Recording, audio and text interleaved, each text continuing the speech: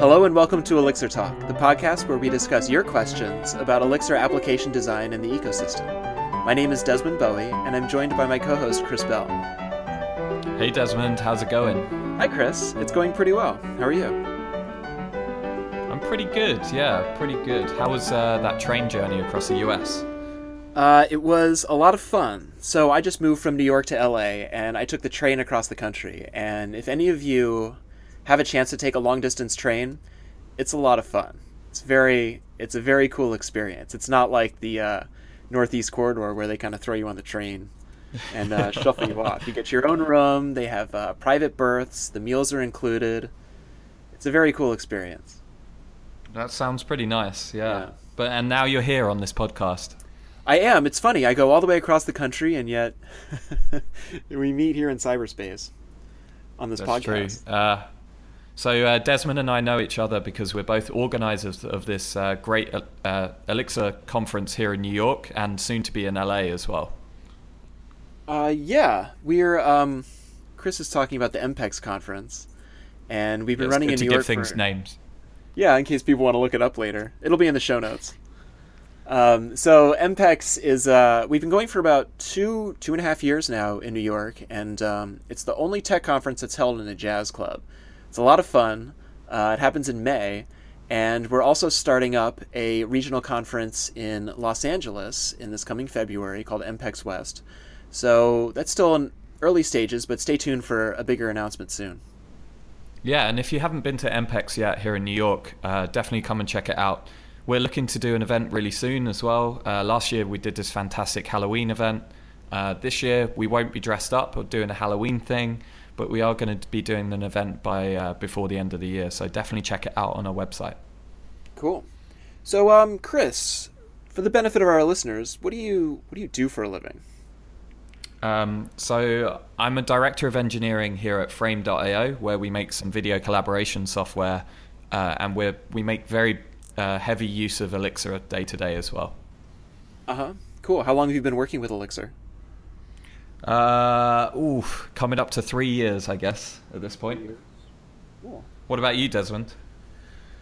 I've been working with Elixir for about 2.5 years. So I'm a freelancer. I run a company called Crevali that does development and training services. And I just relocated from New York to LA. And I've probably worked on, almost a dozen Elixir apps by now at this point. Some client work, some personal stuff. Former Rails developer, and I still remember the first time I spent a weekend digging into Elixir, saying I'm going to learn something new, and pretty quickly realized that this was kind of the way forward. Yeah, it's I've been doing this day in day out for a year and a half, full time now, just writing Elixir, and it's been fantastic. So no turning back at this point. No, there isn't. Plus, we have this podcast, so... That's right, we're very invested now. Speaking of the podcast, let's turn to some of our user-submitted questions. If any of you out there want to submit us a question, we have a GitHub repo up at github.com/elixirtalk/elixirtalk. Feel free to open an issue with your question, and we'll see how many we can get to each week. So we've got a question about deployment, as does most of the Elixir community. So I figured it would be a pretty good topic for us to start with and kind of do a bit of an overview about deployment. Great. How do you feel about actually doing this? Because it's quite a meaty subject. It is, but that's what people want to hear, and that's what we're here to give them. We're just pleasing the crowd. So, Chris, I don't know if you were at the National Elixir Conf a couple of weeks ago, but Dockyard announced that they are opening up a full-time position for someone to work on deployment. It's been enough of a pain in the community that Dockyard has offered to support someone to work on this open source full-time, and it has the full support of Plataforma Tech. This person will work with Jose to really make deployment a first-class citizen in the Elixir community. Yeah, I really applaud the effort. I think... First of all, I think that trying to address this and trying to recognize the fact that people have a lot of issues with deployment right now is a really positive thing. Um, I'm a little bit concerned because deployment is quite a fragmented subject, in that I think a lot of people are using different approaches to deploy their Elixir applications right now. And I'm concerned that will a true deployment solution work across all of those kind of different platforms and things that people are using? Yeah, a single solution might have flown maybe 2008, 2010. But I think with the rise of Docker, with the rise of Heroku, with the rise of, I guess cloud hosting hasn't really arisen, but I think people's use cases are much more specific now than they would have been 10 years ago. Yeah, and so personally, I think Docker is a great solution. I think you can do a lot worse than trying to kind of build Elixir services into Docker and ship those out. I think there's some disagreement especially in this community, about whether Docker is the right tool for the job. Basically, if you think about it, what you're doing is kind of putting a scheduler inside of a container, and then often running that inside of virtualized hardware. So I think at times this idea of kind of running a scheduler inside of a container, which is effectively like being scheduled by some kind of container orchestration layer, doesn't really work that well. So it's I don't know. I personally really, really love Docker. I think it really simplifies this, but I'm wondering if they do design a solution, is it going to feel a lot more like a very polished version of Distillery, which for everyone out there, if you haven't used Distillery yet, it's basically a tool to build and compile your releases into something like an executable, like a tarball that they have. Yeah, great library. Yeah, I mean, I really, really hope that we can do a better job of deployment in the Elixir community, definitely. I think that... So, backing up a bit, I think that a lot of people's issues with deployment are that they think about deployment as just putting some code on a server and then that code is dynamically run. Like what we used to do with, say, any kind of dynamic language like Ruby or Python or PHP. And I think that the difference in mindset here is that you have to think about, I need to build an artifact that's compiled and then is executed. And that's a big departure from what people were doing previously. Particularly with the Erlang VM, which is not designed to be restarted. It's not designed for ephemeral deployment on hardware that's changing out from underneath it. I mean, it's really built to start running and then keep running, which is why they design these hot code upgrades and other features that people are not using. And it's a different paradigm from stateless, anonymous, just, the dyno went down, spin up another one, whatever. That's true, but I definitely think that you can run Elixir services as very stateless kind of services like that are deployed onto nodes that can disappear, and that's completely fine as well. I think that whatever you do there, the options for deployment are kind of pretty broad, and we should probably just dig into those and give people a bit of an overview about what options exist today. Sure. So I think the easiest option, the first step, having said all that, is if you're just getting started with Elixir or Phoenix and you're trying to get your mind around how this works and you want to just get something up, deploy to Heroku. It's as simple as Heroku gets. You git push Heroku master, and your app is running. Yeah, I mean, I've run a lot of production apps on Heroku, especially Elixir applications. The performance is really good. I mean, I think it's a great place to start. I really do. I think, obviously, not everyone's use case will be ideal for Heroku, but if you're just building your first Elixir application and you want to push it out into the wild, you can do a lot worse than using Heroku, definitely. Yeah, it's I don't think you want to solve the problem of learning the language and deployment in one fell swoop. And I mean, when you start to go down any other path, you're starting to look at different pieces of tooling and infrastructure that you have to deal with. So just using a platform as a service where, all of that magic and all of everything else is taken care of for you, and all you have to concentrate on is building your application. That there's much worse ways to start out. Yeah. Now, the downsides to Heroku are that, in my mind, the big one is that it doesn't expose other Erlang ports. So you cannot connect to it with a remote IEX session. You cannot connect to it with the observer and use all these tools that the Erlang community has spent years building to be able to introspect the system. So you end up flying blind a lot of the time. And even traditional solutions like New Relic, where you instrument your web requests, I mean, you can get your web request response time and some breakdown in the database and so forth. But Erlang systems, your applications are structured differently, so it's really difficult to monitor. What if I spawned a process and that crashed? What's the performance of these background jobs? Are there bottlenecks in my gen servers? You really lose visibility into all these things. Yeah, I do think the introspection tools are pretty useful, definitely. I think that being able to attach a debugger at runtime and being able to look at the state of your system is a really powerful thing. But I also think that, not everyone needs to debug an application like that as well. So not having that, it's definitely a downside, but I wouldn't say that it's the worst thing in the world as well. It's probably not the worst. That was a bit dramatic there. Well, but it's hard to get people's attention these days without drama. So what are you all doing at Frame for your hosting? Yeah, so as I said before, we're really into Docker.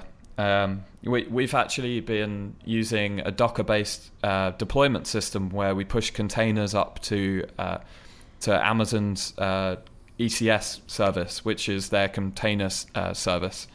So basically what we do is we build all of our containers. We actually have a two-step build process. So we have one container that builds, and then basically we ship that artifact that the build container builds onto a release container.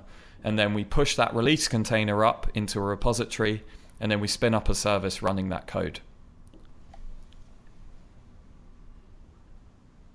How automated is that? For us, it's like extremely automated, actually. So we basically just push a build, and then we use Circle CI to just automate every single step of this. So basically, with ECS, you get lots of nice things like blue-green deployments.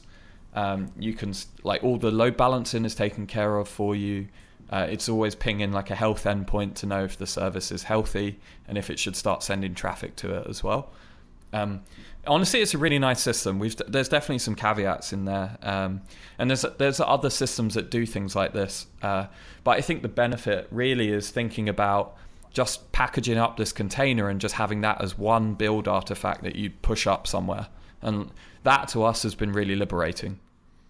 Sure. Also, another important thing to consider with deployment is that you have to build your release on the same architecture as your production system. So if I'm developing my application on a Mac, I cannot build the release on my Mac and then push it up to a Linux box.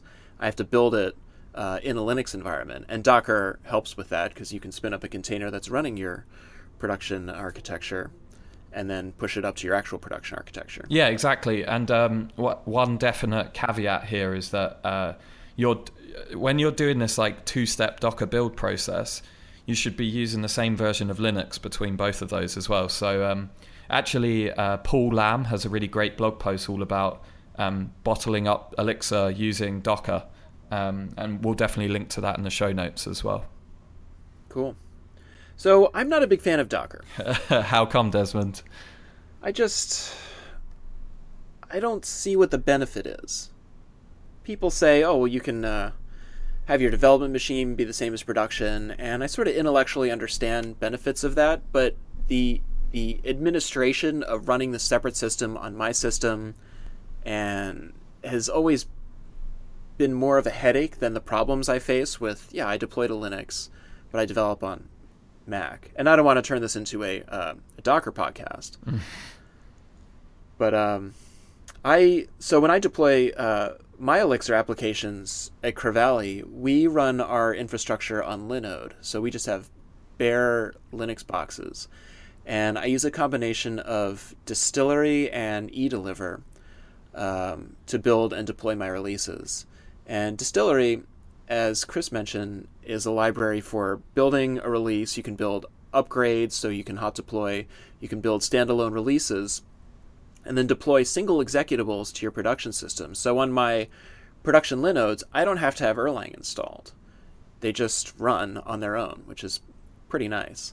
And then eDeliver is a tool that lets me specify in a bash script, okay, here are my staging servers, here are my production servers, this is my build host, here are build hooks, and anything else that I want to get done. And then I have a couple of kind of plumbing Ruby scripts that bump versions, automatically select a version to build, and then can deploy or hot deploy it. And it works really well for me. I have a couple umbrella apps that I use it on, and then a couple of standalone apps. And it's really nice. It's simple. I can deploy things on the fly. It's not one click, one command, deploy. The caveat there is I use my production server as my build host because I don't have a lot of traffic. So I avoid the problem of compiling my app without the environment variables. So if I have my production database hard-coded in my production box, but I'm building on a different server, it tries to compile that system get env code and finds nothing on the build server. You don't want these keys running around everywhere.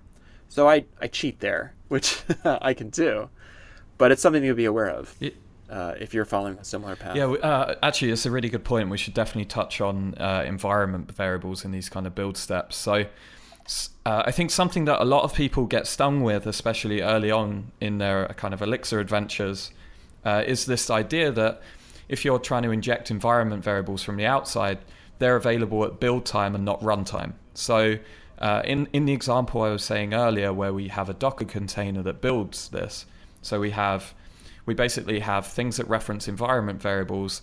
That's going to happen at build time. So unless that build Docker container is fed all of those environment variables, what gets produced is going to have the wrong configuration. So actually, we're going to just keep mentioning Distillery, I think, because it is a really great tool. Yeah, it's really the definitely, thing to use. And we will absolutely link to that in the show notes. But Distillery has a solution for this, where you use this. It's a command called replace OS vars.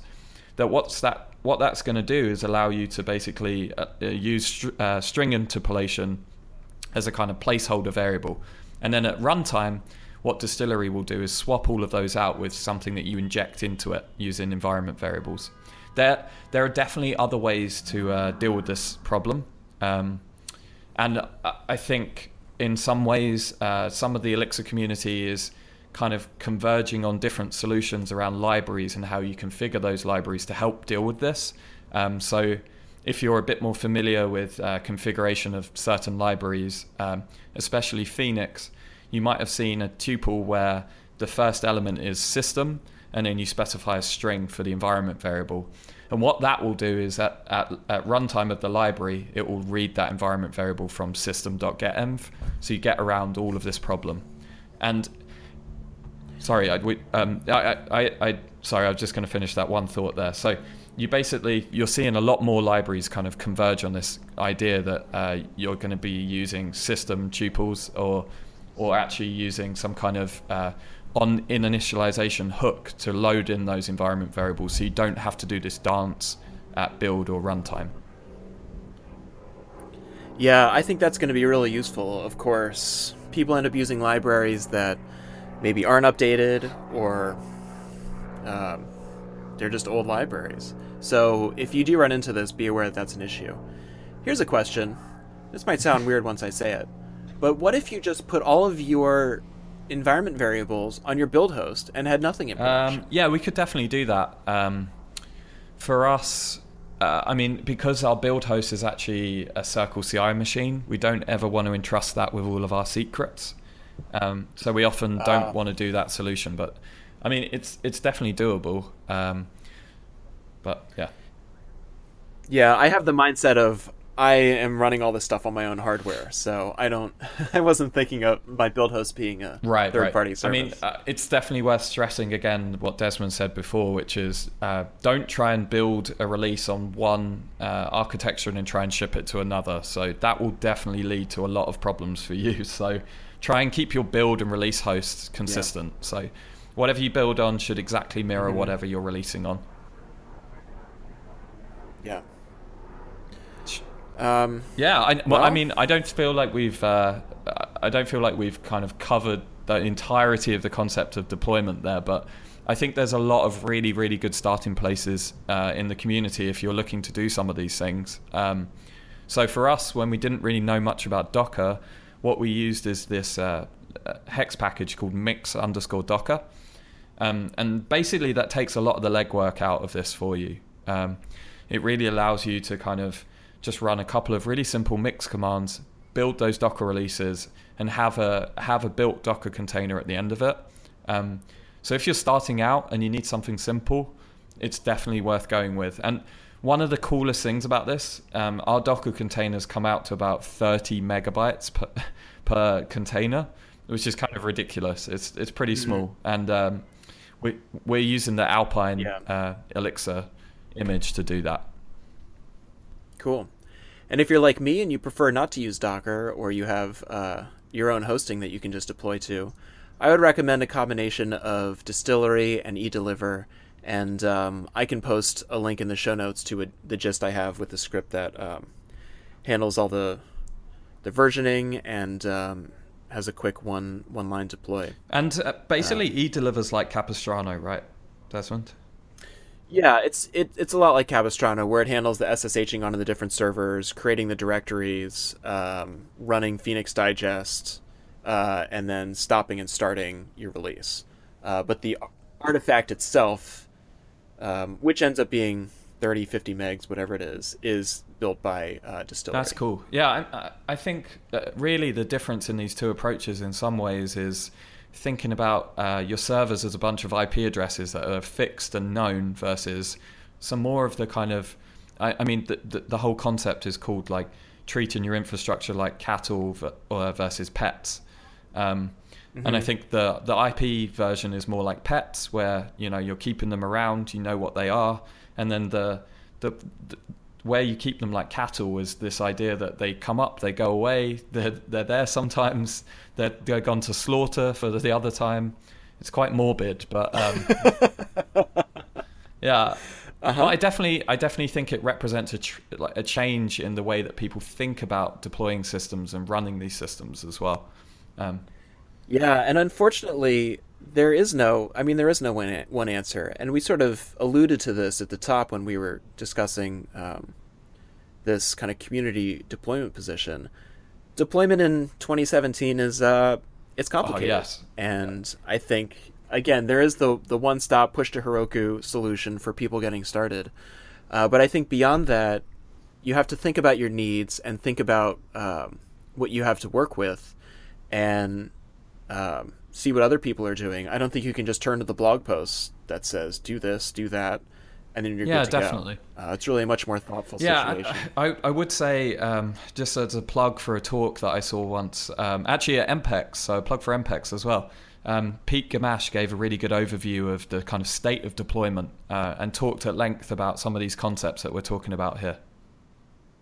Yeah, definitely. We'll link to that in the show notes as well. The show notes, yeah. I love saying the show notes. Cool. I mean, I also think that Pete's talk was basically what I said. Wow. Right? Yeah, effectively. Yeah, there's... yes, definitely. How nice. Well, great. So, any other comments about deployment, Chris? I mean... Not really. I would say there's some other kind of push into looking at other platforms as a service. I know there's an Elixir-specific platform as a service that could be really interesting, Gig Elixir. I personally haven't explored that yet. Desmond, I don't know if you've had a look, but it looks cool. It's basically doing a lot of the cool kind of Heroku stuff, but a very specialized platform for running Elixir services. So as we said at the beginning, like, one of the problems with running Heroku is you don't get this idea where you can cluster your services and connect all your nodes together because the EPMD port isn't exposed. And I believe Gig Elixir provides you the opportunity to do that. So it's really a hosting environment specialized for running the Erlang VM. And that to me is really interesting. Yeah, it is. And it's funny because the Erlang community comes from dedicated hardware. And so I think this is fresh for them, or there's a big hole in the market for this sort of service. And Heroku was just, they're too committed to stateless web apps. Well, they have a generalized platform, and it makes sense that they have that platform as well. And I would never expect them to start being like, okay, we're going to support Elixir apps through and through and expose all these ports and do all of that. Yeah. I think there's large infrastructure challenges with doing some of these things. So actually, for example, right now at Frame, we don't actually have any service discovery inside of our cluster. So we don't do any node kind of connection or anything like that. And frankly, right now, that's not something that we've really needed.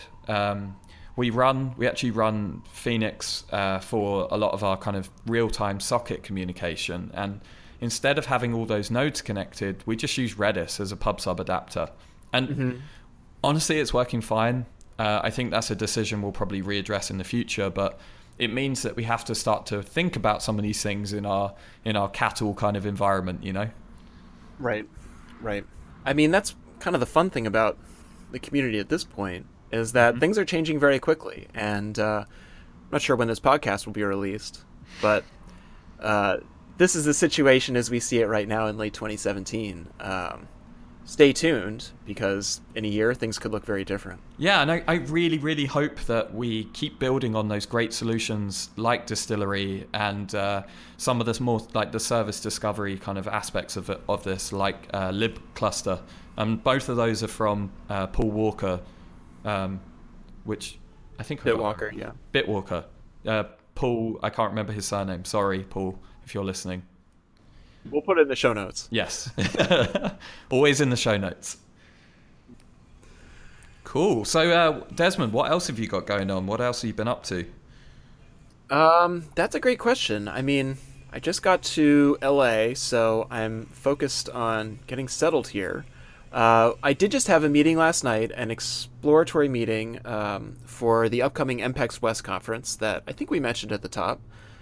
Coming this February to Los Angeles, so stay tuned for details about that, but we're very excited. It's going to be a lot of fun. It's so cool to see Elixir spreading to all these different places. So, I know that you probably have the same sentiments as me, but seeing the community develop over the last few years has been amazing. Just running the conference and then being at the meetup, seeing the interest, seeing all the companies getting involved. I think we're in the heart of something that's really great. Yeah, and I mean, I'm still getting to know the LA community, but there's a bunch of big Elixir enthusiasts out here, and Hannah, who runs the LA Elixir meetup, is super enthusiastic, very excited about this, and yeah, there's just a lot of latent enthusiasm. It's cool out here that like everyone's kind of cottoning onto this. Yeah, definitely. So it's fun to see that outside of where I've been. Yeah, and I mean, I'm really excited about the idea of there's this MPEX West, and hopefully we can invite some former speakers, and we can have a lot of great times over in LA as well. Yeah, any excuse to fly you out here, right? Exactly. Well, great. Anything else you're working on you want to talk about? I mean, we're just ramping up to release our big Elixir API that we've been working on for the last few months. So we're doing lots of really interesting stuff with GenStage and Flow, and I'd love to talk about all of that another time. But yeah. Cool. Well, open an issue in the GitHub repo. Do I have to do that? Well, someone has to do it. That's true. And if for everyone out there, again, we'd love to have some more kind of community submissions about the questions that we answer. So please open up an issue at elixirtalk.com. Actually, no, that's completely wrong. It's github.com/elixirtalk/elixirtalk. Yeah, and if you have any questions, feel free to reach out to us on our Twitter account, which is @ElixirTalk. This has been really fun, Desmond. Maybe we should do it again. Yeah, I mean, if people send us questions, then we'll have to do it again. And if no one sends us questions, then we'll have to just talk about our favorite Star Trek episodes. Dude, I could probably do a whole podcast using that as well, so that's completely fine. Should we just do that right now? Just start talking about Star Trek. I'm not sure that how much overlap there is in the Elixir Star Trek kind of Venn diagrams, but so that'd be a good question for our next survey. Definitely. All right, everyone. Well, that's our show. Thanks so much for joining us, and we'll be back in a couple of weeks with our next episode. Until then, I'm Desmond Bowie. And I'm Chris Bell. And we say, keep elixiring. Keep elixiring.